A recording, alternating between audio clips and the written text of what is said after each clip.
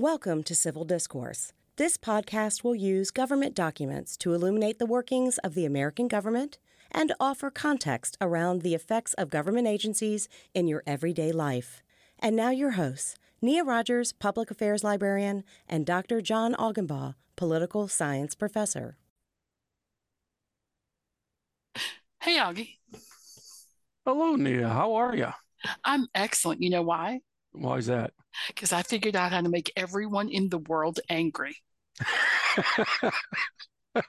Like everyone, all the peoples. I figured out how to make the courts mad and Congress mad and people who own stuff mad and people who don't own stuff mad, environmentalists, everybody. I figured out how to do it.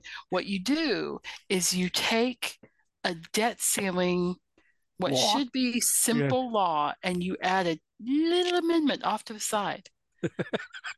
which cute little amendment, right? Yes. And we briefly mentioned it before.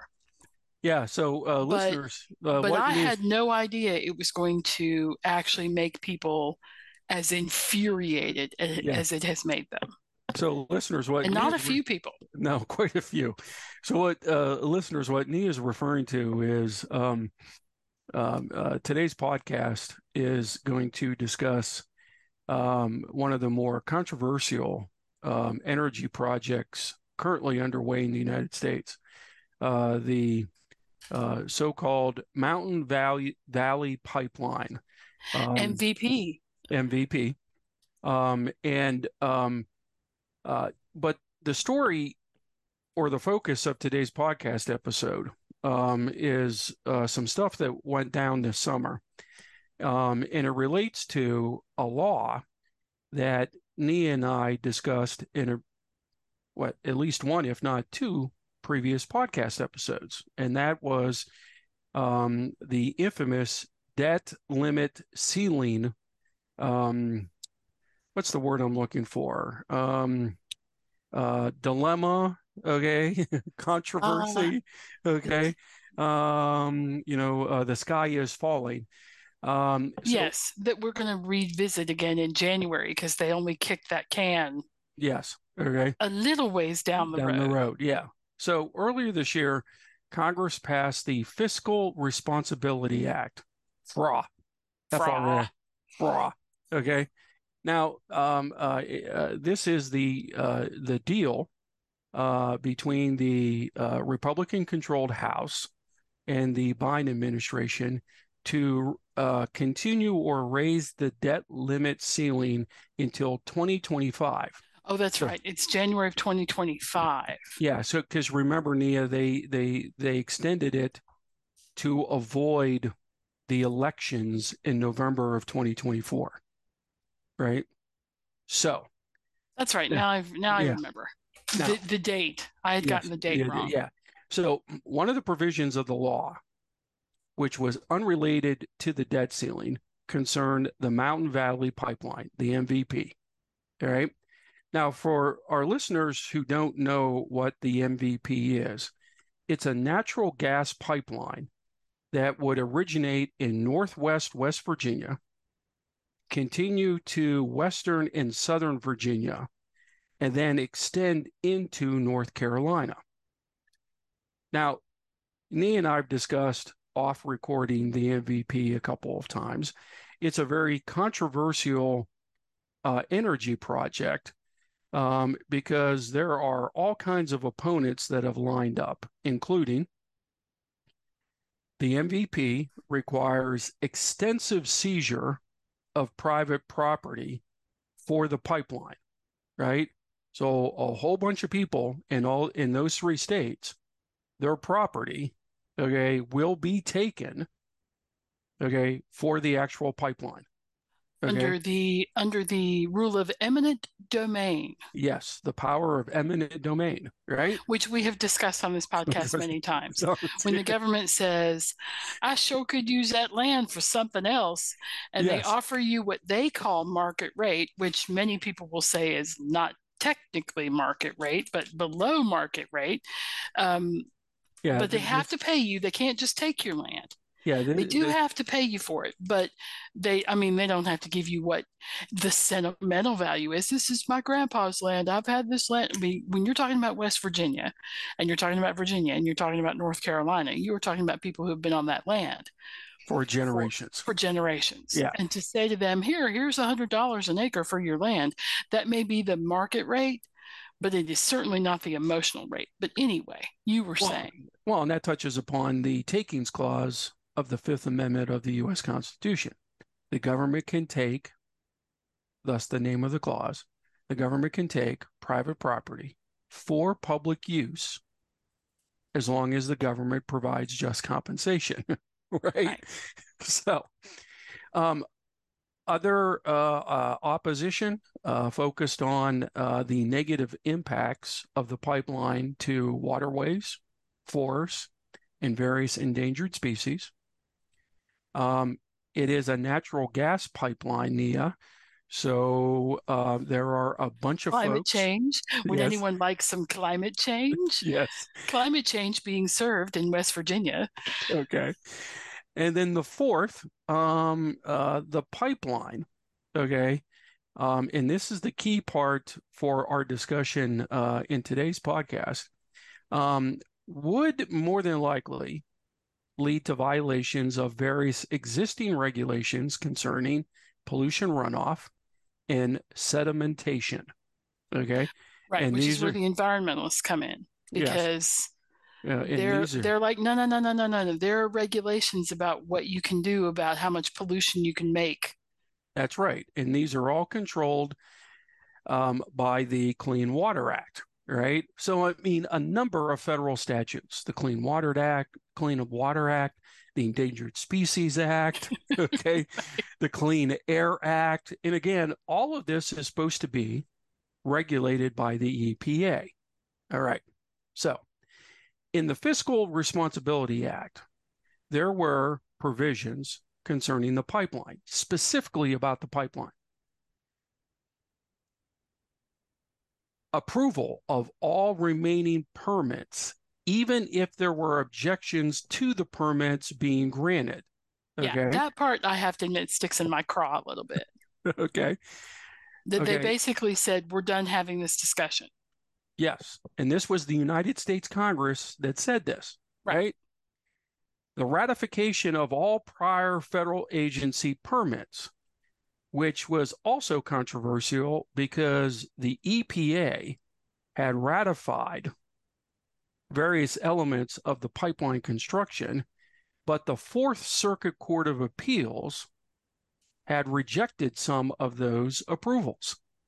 Now, for listeners, those of you who are not judicial politics geeks like I am, okay, the states of West Virginia, and North Carolina are geographically all a part of the Fourth Circuit Court of Appeals in the federal court system.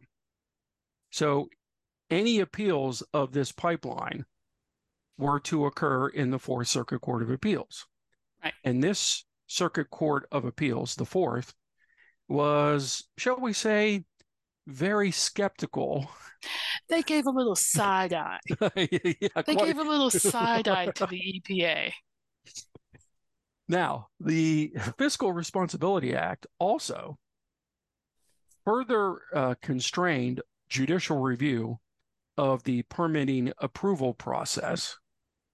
And what judicial review remained was to be removed from the Fourth Circuit Court of Appeals to the D.C. Circuit Court of Appeals. Now, you might be wondering, why might these appeals be? Well, the D.C. Circuit, okay, covers all federal agencies, and most federal agencies are headquartered where? In D.C. In D.C. Now, that's the theoretical reason. The very practical reason why all these appeals were removed was that the D.C. Circuit Court of Appeals tends to defer to agency decisions. So they're less skeptical of agency decisions than the Fourth Circuit, than the Fourth had been, right? Yeah, it's like choosing the judge that'll help you out with your case. Okay. So the Fiscal Responsibility Act was passed earlier this year. On July 10th, the Fourth Circuit Court of Appeals once again issued a stay. They basically issued an injunction, okay, stopping the permit approval process, okay, for the pipeline, because the Fourth Circuit claimed that the project still had various permitting issues. Okay. And that Congress hadn't done it right, basically. Oh, we'll get to that in just a moment. Oh, okay. Yeah. The Fourth Circuit basically, in their July 10th stay, acted as though the Fiscal Responsibility Act had never happened. It never happened. Right. You know what? That's actually, I might take that tack when I'm president. I might just say, I didn't read that act, so it doesn't apply to me. Which, by the way, the sheer chutzpah, okay, right, of the Fourth Circuit. I mean, even judicial. What act? We didn't hear about any act. We don't know what you're talking about. Nia, even that is the very teenage response to who broke this lamp. I don't know. I didn't even know there was a lamp there. I don't know. Yeah. Okay. Are you talking to me? Who are you? Sure. Yeah. Sure. Me and my friends come down to this basement every day after school. I don't recall seeing that lamp. Right. Really? Okay. That's like me saying to my 11-year-old daughter, hey, can you get your clothes off the floor in your bedroom? And my daughter, have a floor. my daughter with a straight face will go in and say, I don't see any clothes on the floor. And I'm like, huh? What? Do we need to get you different glasses? Yeah. Okay. So the Fourth Circuit Court basically said, Stop. Nobody does anything. Yes. Okay. So basically, the Fourth Circuit, Nia, said stop. Okay. But not in the name of love. Nice Motown reference, by the way. Thank you. Wait a minute. That was the Supremes. Okay. Diana Ross and the Supremes. Okay, and I still remember concert footage to where they choreographed the hand out to stop, right? Yes, that's what listeners, you don't know, but Aughie just did this. That's what he did to me. I'm like, yes, stop in the name of love, except not really. Yeah. So they were like, hold on. Yeah, there was no love. Yeah, there was no love there. So the backers for the MVP appealed directly to the Supreme Court. Now, for those of you listeners, again, who are not, Supreme Court geeks like I am, this is the time of year that the Supremes are on vacation, right? Okay. So we had already wrapped up our summer of SCOTUS. Like, hello, everybody was on vacation. Right? But the court, using its shadow docket.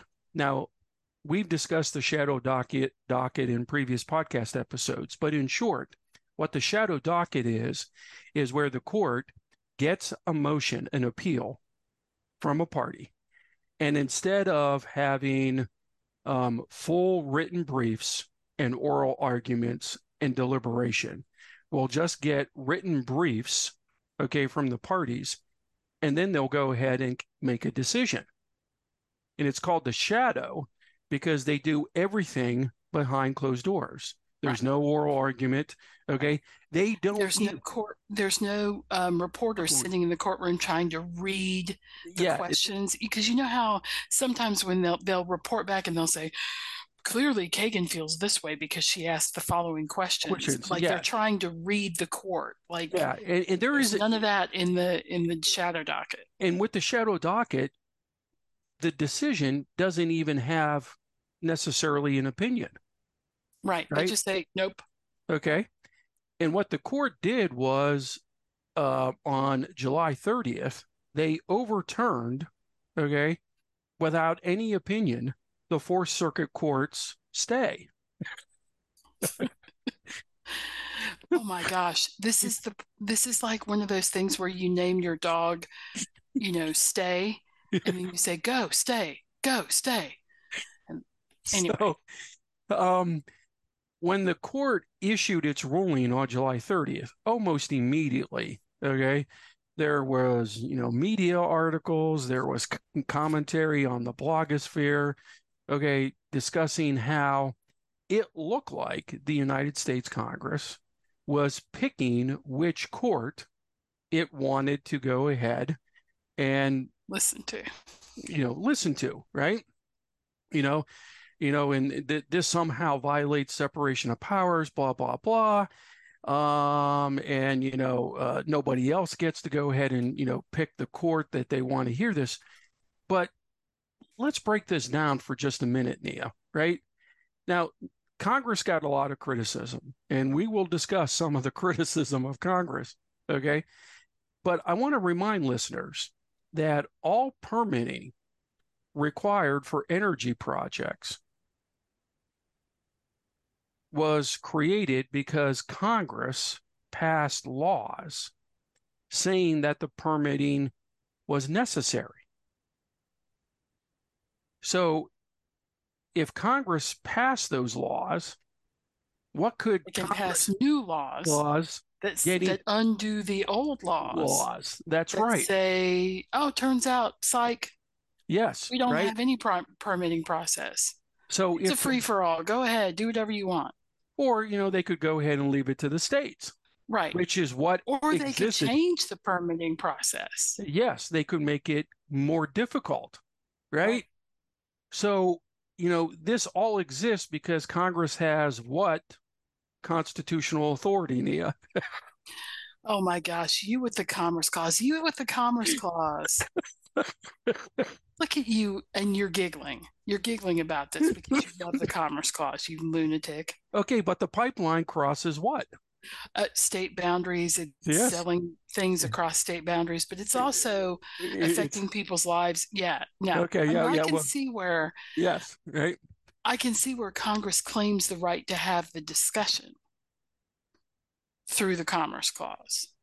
Okay. But there does seem to be, to me, a little court shopping to pick which court you want things to be heard in. Like, I think that feels a little sketchy. Okay, that may be the case. But fundamentally, remember, Congress giveth and Congress can taketh away, right? Okay, and I'm paraphrasing administrative law scholar Jonathan Adler, who has written extensively about this particular case, and he went ahead and said, "Yeah, this looks bad." On the other hand, okay, who convinced Congress in the first place that we needed the permitting process? Environmentalists. So if you're going to rely upon Congress to create the permitting process, don't necessarily be surprised when Congress goes ahead and says, yeah, not in this case. Right? Okay. Or now, in terms of court jurisdiction, right? The federal court's appellate jurisdiction. So federal court's ability to hear appeals, Nia, as stated in Article 3 of the Constitution, is controlled by Congress, right? So Congress goes ahead and, pass the Clean Water Act, and they gave EPA the authority to issue regulations to clean up our waters. And the EPA comes up with a permitting process, right? Now, you're not happy with how the EPA does that, right? So you file an appeal, okay, a claim with a federal district court, okay, and you can appeal it to an appellate court or the U.S. Supreme Court, right? Right. But all of that, okay, is controlled by the Congress per Article 3 of the U.S. Constitution. Unless you are claiming a constitutional right, okay, and constitutional rights aren't created by Congress, they're found in the Constitution, okay, Congress can go ahead tomorrow and say, you have no avenue of appeal in the federal courts.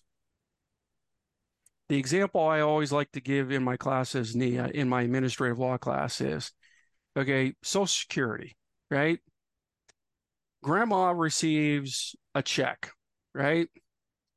And she receives a check in part because she qualifies for Social Security, but also because for years she has been disabled and hasn't been able to work. And the Social Security Administration decides, really, Grandma can work. She's not disabled, right? So the first avenue of appeal is within the agency. But let's say Grandma does not get relief within the agency.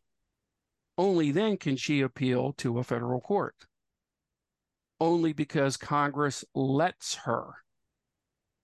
Could Congress tomorrow say, sorry, Grandma, if you lose in the Social Security Administration, you can't appeal anymore? Yes, Congress can. Because you know what Grandma does not have a right to in the U.S. Constitution? An appeal. A disability check. Oh, right. Okay. So this is, again, an example of Congress giveth, and Congress could take away. Okay. All right. Now, and oh yeah, by the way, not for nothing, there's a well-known Supreme Court precedent from 1869, Ex parte McCardle, where the United States Supreme Court said, yes, Congress can change the jurisdiction, appellate jurisdiction of the federal courts, okay, based on statutory law, not constitutional law, but laws passed by Congress. Okay.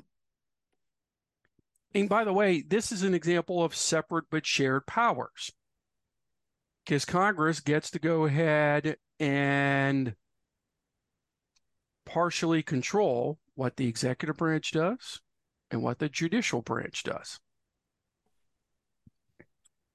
Just like the Fourth Circuit Court of Appeals, okay, issuing injunctions and stays to the EPA permitting process was an example of separate but shared powers.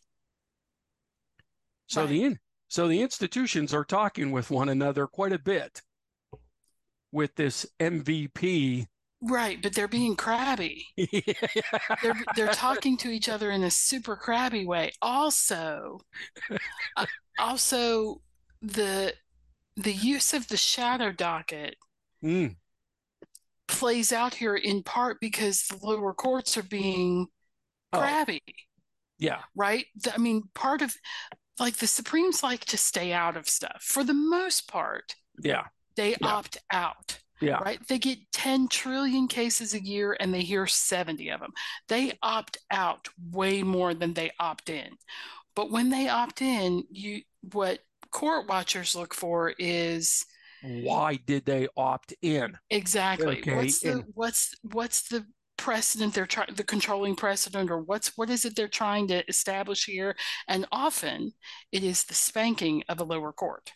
Yeah, and the court's use of the shadow docket has been criticized, particularly because there's been an increased use of the shadow docket, right? But, as I pointed out in a previous podcast episode, Nia, one of the reasons why the number of cases on this shadow docket has increased is that the Supreme Court is dealing with lower courts who are issuing rulings that are just nuts. I was going to say less than credible, but nuts works crazy. Okay. Where you're just kind of sort of like, what were they thinking? Okay. Right. They were practically begging the Supreme Court. And by the way, the Supreme Court on their annual summer furlough, and by the way, the vote was 9-0 on the Supreme Court. Not even the liberals on this court were willing to go ahead and say, yeah, Fourth Circuit, what you're doing is fine. No, it wasn't fine, right? Congress passed a law. The Fourth Circuit didn't like it, and the Fourth Circuit basically acted like the law did not exist. Wow, right? No. Okay. You can't just pretend that But by the way, you cannot just pretend that 535 people didn't vote on something. Like, you can't. Yeah, right. I mean, of all the times we and others have been critical of the United States Congress of recent vintage. Well, and for freaking heck, they did something. Don't ignore that. That sets a bad message, doesn't it? Yeah. Oh, well, when you do things, we're going to overturn them. Well, then why the heck should I bother? Yes. Like, I mean, there's some real reinforcement there of bad habit. But anyway, where's the president come in? Is he in this mix at all? Well, to me, this is pretty fascinating because the MVP pipe, the construction. Okay. The EPA in 2 different presidential administrations was getting a pass. Right. Okay. And this is where the EPA just was like, sure, go ahead. And this is where some of the blame needs to be put on the EPA in both the Trump and Biden administration. Yeah, doesn't it seem weird that the EPA wasn't more sort of up in arms about, wait, won't this make things gross and polluted and bad? And yeah, and in one sense, I understood it when it was the Trump administration EPA, because Trump was less regulations. Yeah, fewer regulations. Yeah, fewer regs, and he was also pro fossil fuel, right? Openly skeptical about clean energy. But that's not the case with the Biden administration, right? And yet. But what's underlying all of this, Nia, okay, is the actions, the preferences, the policy preferences of one rather important senator. Oh, are you talking about the other Uncle Joe? Yes. The one with the boat, the party boat? Senator Joe Manchin. I'm telling you, he has a party boat like it's a whole thing. Yeah. We talked about it one time about wild parties. And okay, that's docked somewhere in the Potomac or on the Potomac, and apparently it's known as a good time. Okay. During COVID, he had parties, even though people were, supposed to stay more than 6 feet from each other. Nope. In listeners, neither Nia nor I have received invites. I was going to say, we'll ever be invited. It's not that we haven't yet; it's that we never will be. I may actually be president of the United States and still not invited to be on that boat. So you might be wondering, okay, Senator Joe Manchin, a Democrat from West Virginia. Which right there, that sentence that you just said is weird. Is weird because a Democrat from West Virginia. Yeah, because increasingly West Virginia has become overwhelmingly Republican, right? Very red. Most of the statewide elected officials in West Virginia are Republicans. Donald Trump, when he ran, carried it by about 7,000%. Yeah, right. I mean, okay. I don't know that Joe Biden got any votes in West Virginia. Okay. If he did, it was very few. So Manchin's in a pretty awkward position. He's the lone Democrat in a state that's Republican, and he's up for re-election in 2024. And his vote in regards to the debt ceiling negotiation, the Fiscal Responsibility Act, was extremely important because pretty much every Republican in the Senate indicated that they weren't going to vote for the debt ceiling deal. Right. So he was in a position of leverage. Right. And you know what happens when there's leverage in Congress? Pork. Yes. Pork is what happens. Yeah. Whenever anybody has leverage, yes, what they say is, what are you going to do for me? What have you done for me lately? Mm-hmm. And I'm telling you, Joe Manchin has sat in a very sweet spot for quite a while with that leverage, with that piece of leverage that they needed him and they needed his vote. I don't know. I don't know how long that can go on, right? Like, yeah, I mean, because The demographics are changing anyway. I mean, if they don't need his vote next time because Republicans control the Senate, then they can ignore. Then Joe Manchin, like all this stuff that he's gotten, will just go poof, and that'll be that. Yeah. So in many ways, the Senate, during the entirety of the Biden administration, being so closely divided, has put him in the proverbial catbird seat. Right. Okay. Where everybody has to pay attention to him. And if he feels like he's been slighted at all, he has outsized influence. And he used it in this particular instance, where he sent a very clear message, okay, that the delays for the MVP had to end, and that the jurisdiction on any outstanding appeals would be shifted from the Fourth Circuit to the D.C. Circuit Court of Appeals. Right. Okay. And I don't know if this will ultimately benefit him if he decides to run for re-election. The last Probably thing won't hurt. Yeah. I mean, as we are recording the previous week, Manchin gave an interview with a local West Virginia newspaper where he went ahead and said that he hasn't rolled out running as an independent for the presidency in 2024.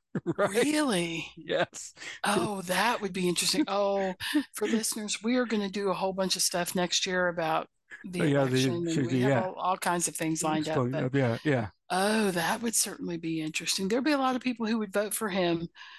He's much younger than either of the two likely front-runner candidates. Well, Yes. I don't know that Biden has an opponent. Trump has several opponents currently, but he's far and ahead of them in terms of polls and stuff. And I think Biden, if there is an opponent out there, Biden isn't being touched by them yet. Yeah. So, I mean, I want to hear Aughie curse. Yeah. So I'm going to ask him a question. And for listeners who we're sorry, the language is about to get just a little bit salty. So you might want to, take a break from us for a minute here. But what's going to happen to the private property owners with the MVP? Aughie? Okay, they got screwed. Okay, they got screwed in the worst way, right? Their state screwed them because not only does the EPA have a permitting process, but so do the states, right? And none of the states back them, right? So the state screwed them, okay? The EPA screwed them, Congress screwed them, okay? And then the court screwed them because there are property owners in all three states who don't want the pipeline to run through on their property, right? And in many instances, and not even talking about eminent domain, because in some instances they're not asked to give up the entire property. It would actually literally run through their property. That's right. Which, they don't know whether that's going to hurt their property, their crops, their animals. And in many instances, they oppose the pipeline not because they're environmentalists. They just don't want their property, okay, to be violated, okay, to be used by somebody else, okay. They just like their property. They like it intact. They don't like it to be violated, right? Well, and I had a question for you about that, and you may not know the answer, but so let's just say that you have Augenbaugh Farms, and in Virginia, and you have lots of, I don't know, happy chickens running around, chickens everywhere, right? Yeah. And you do them in that field way, right, where they're out in the field, they're not in a big barn or whatever. And they're just frolicking about, yes. They're frolicking, frolicking. Yes. And you get old. Yes. And you're like, I don't want to be a chicken farmer anymore. I want to move to the beach and stick my feet in the sand. Okay. So you want to sell your property to me. Okay. I want to be a chicken farmer. Yeah. Can you sell your property if there is a federal pipeline? I could sell it through it. I could sell it, but there would be language in the transfer of the deed that, certain property of mine, okay, is now the legal possession of, say, for instance, the MVP. Yes. Okay. Yeah. So you would basically be selling me the land on either side of that Yes. pipeline. Yeah. But I couldn't then buy the land and say, I don't want this ugly pipeline on my land. Nope. It's already do anything to it. That is already permanently been taken. Okay. It's already been taken. Yes. Okay. And again, that's part of the issue. I mean, because for some of these families, as you pointed out earlier in the podcast, this property's been within their family for generations, right? Also, I'm not likely to buy a farm that's divided by a pipeline. Yes. If I can buy a farm that is not divided by a pipeline, right? And that's always the other thing is it's going to alter the value of, just straight up value of that property. That's right. Okay. Because unless you put it at the edge of my property and my property is now divided, I probably have to sell it in 2 parcels. At least 2 parcels. Because it won't be as valuable.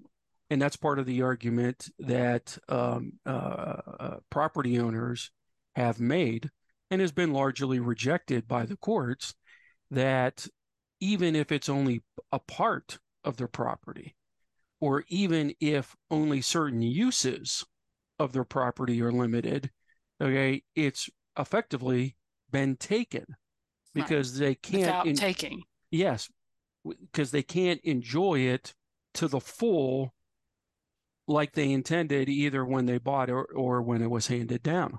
Okay. Yeah. But yeah. Similar to people who have farms at the southern border. Yes. Like, and half their farm is in Mexico and half their farm is in Texas. Yes. Selling that is impossible. It is. Yes, it is impossible. Okay. Yeah. I mean, because you have 2. So there is an argument to be made there in terms of property ownership. And if you think that life, liberty, and property are the most important values, I mean, I don't know how the founders would feel about this. Oh, it's an interesting question because they would say on one side, you have the common good of more energy, right? Yes. And we know that more energy does in some ways good things, right? It allows for crops, it allows for travel, it allows for all kinds of stuff. But by the flip of that, a man's property is all he has in the world. Like, because for many of the founders, they would have seen that as a sacred trust. The locking notion of property. Property was the most important of those 3 that you just mentioned. Right. Life, liberty, and property. Property was. Okay. And again, you could pass it on. Yeah, you could pass it on. And as he pointed out, it gives you the potentially the most significant fulfillment of who you are as a person. Okay. It also, in their time, gave you the right to vote. Yes. Right. Because voting was about property ownership. Yeah. So these were all significant reasons why you valued property more than life and liberty, because your life and your liberty would not mean as much if you didn't have property. Right. Okay. And we're now into the 21st century, and many Americans, the idea of owning property is a pipe dream because they can't afford it, and interest rates are going up, et cetera, et cetera. And they're like, what's the big deal about property? Well, you got to go back into the country's history, but property is extremely important. And as we mentioned before, for some families, it's all they have. Sure. Yeah. That's the legacy, right? That's the legacy that you give your kids. And so if you can't provide that for your children, there's a whole social potential breakdown there. Yes. And again, for our listeners who are not from rural parts of the United States, their conception or the importance of property off the chart. Yeah, socially, economically, politically. There have been towns gone to war over a foot of property. Yes.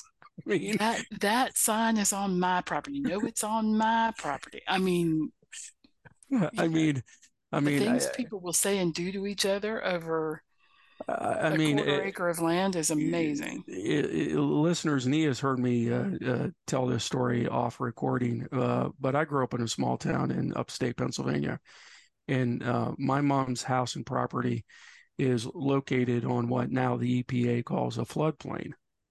But it wasn't a floodplain when she bought the house and the property, right? And it was remarkable when in the 80s, the EPA wanted to reclassify that neighborhood as a floodplain because it would place restrictions on what people could do with their property, right? Right. And it was in many instances you can't sell. Yes, I mean, and it was remarkable, Nia, the way it brought together people who, for in some cases, decades, hated one another, never talked to one another, but now they had a common enemy.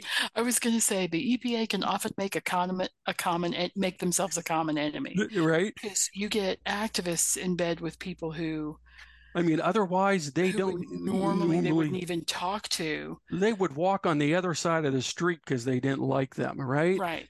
And the situation didn't get resolved until the Army Reserve.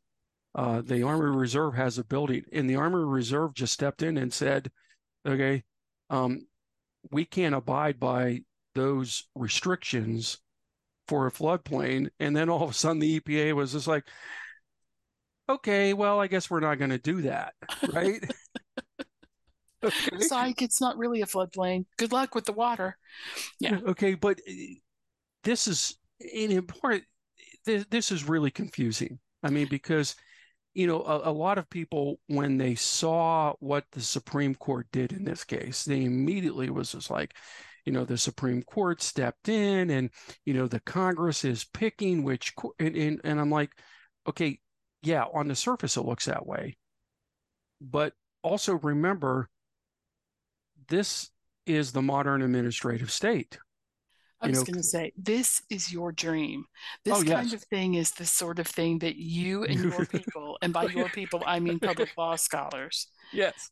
We're like, you dream about these sorts of things like, this is so complicated. It will take years to unwind. In listeners' postscript, as we are concluding this episode, postscript, okay, the week we are recording, okay, the Fourth Circuit Court of Appeals handed down a decision this week where they, responding to a motion from the MVP backers to conclude, okay, all litigation within the Fourth Circuit went ahead and dismissed all the challenges.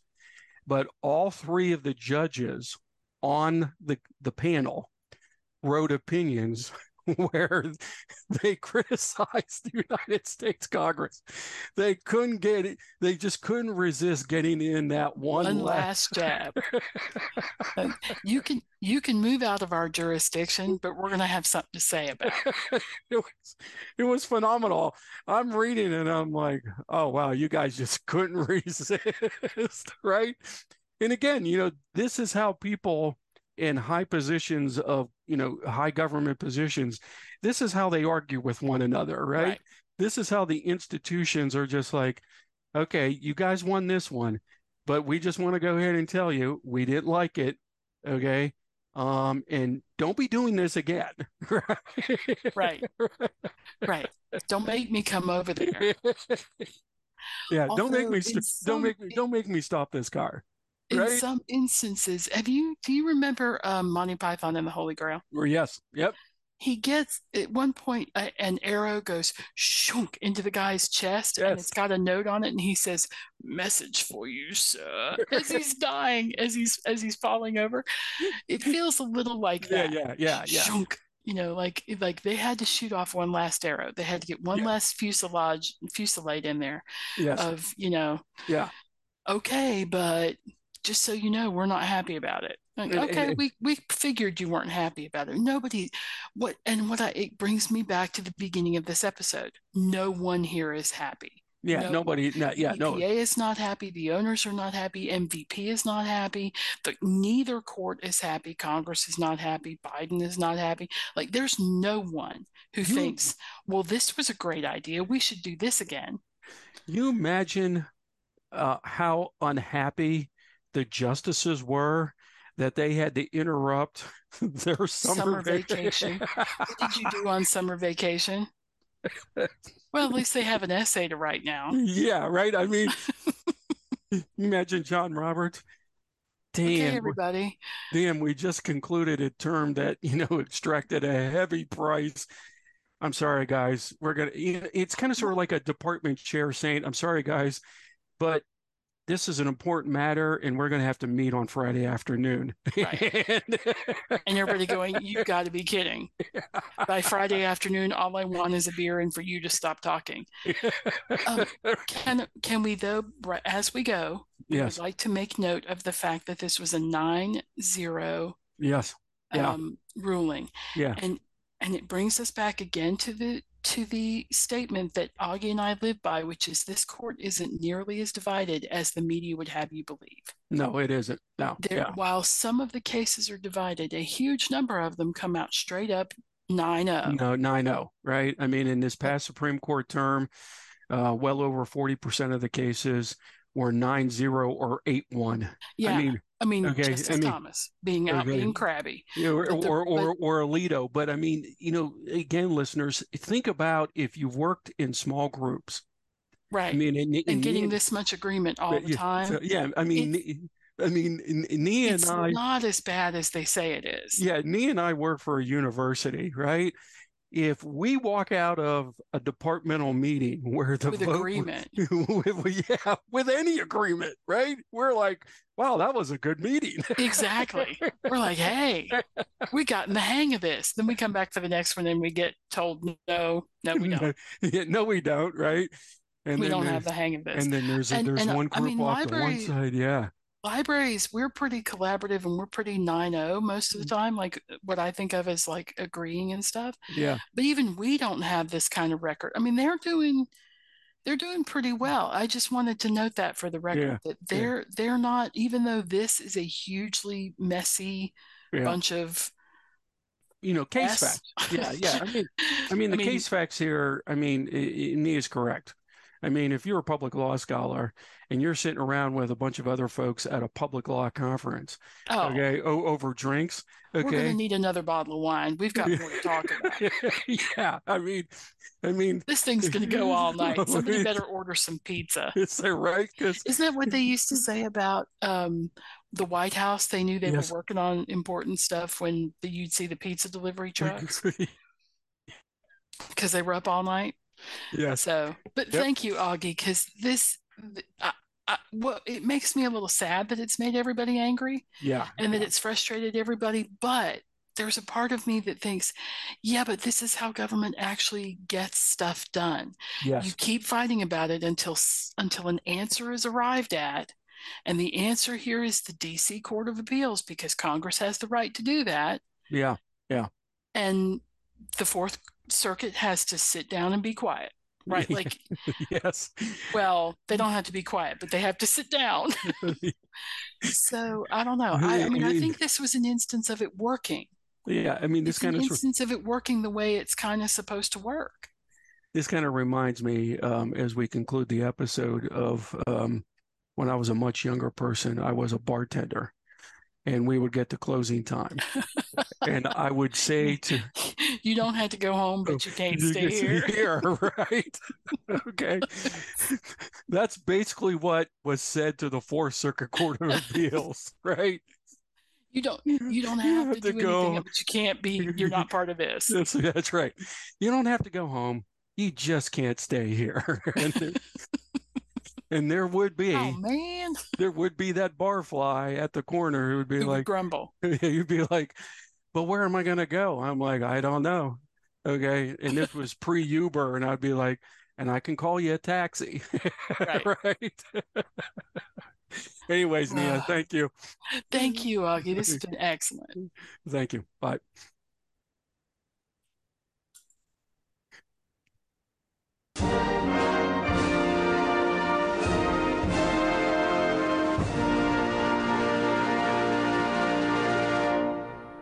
You've been listening to Civil Discourse, brought to you by VCU Libraries.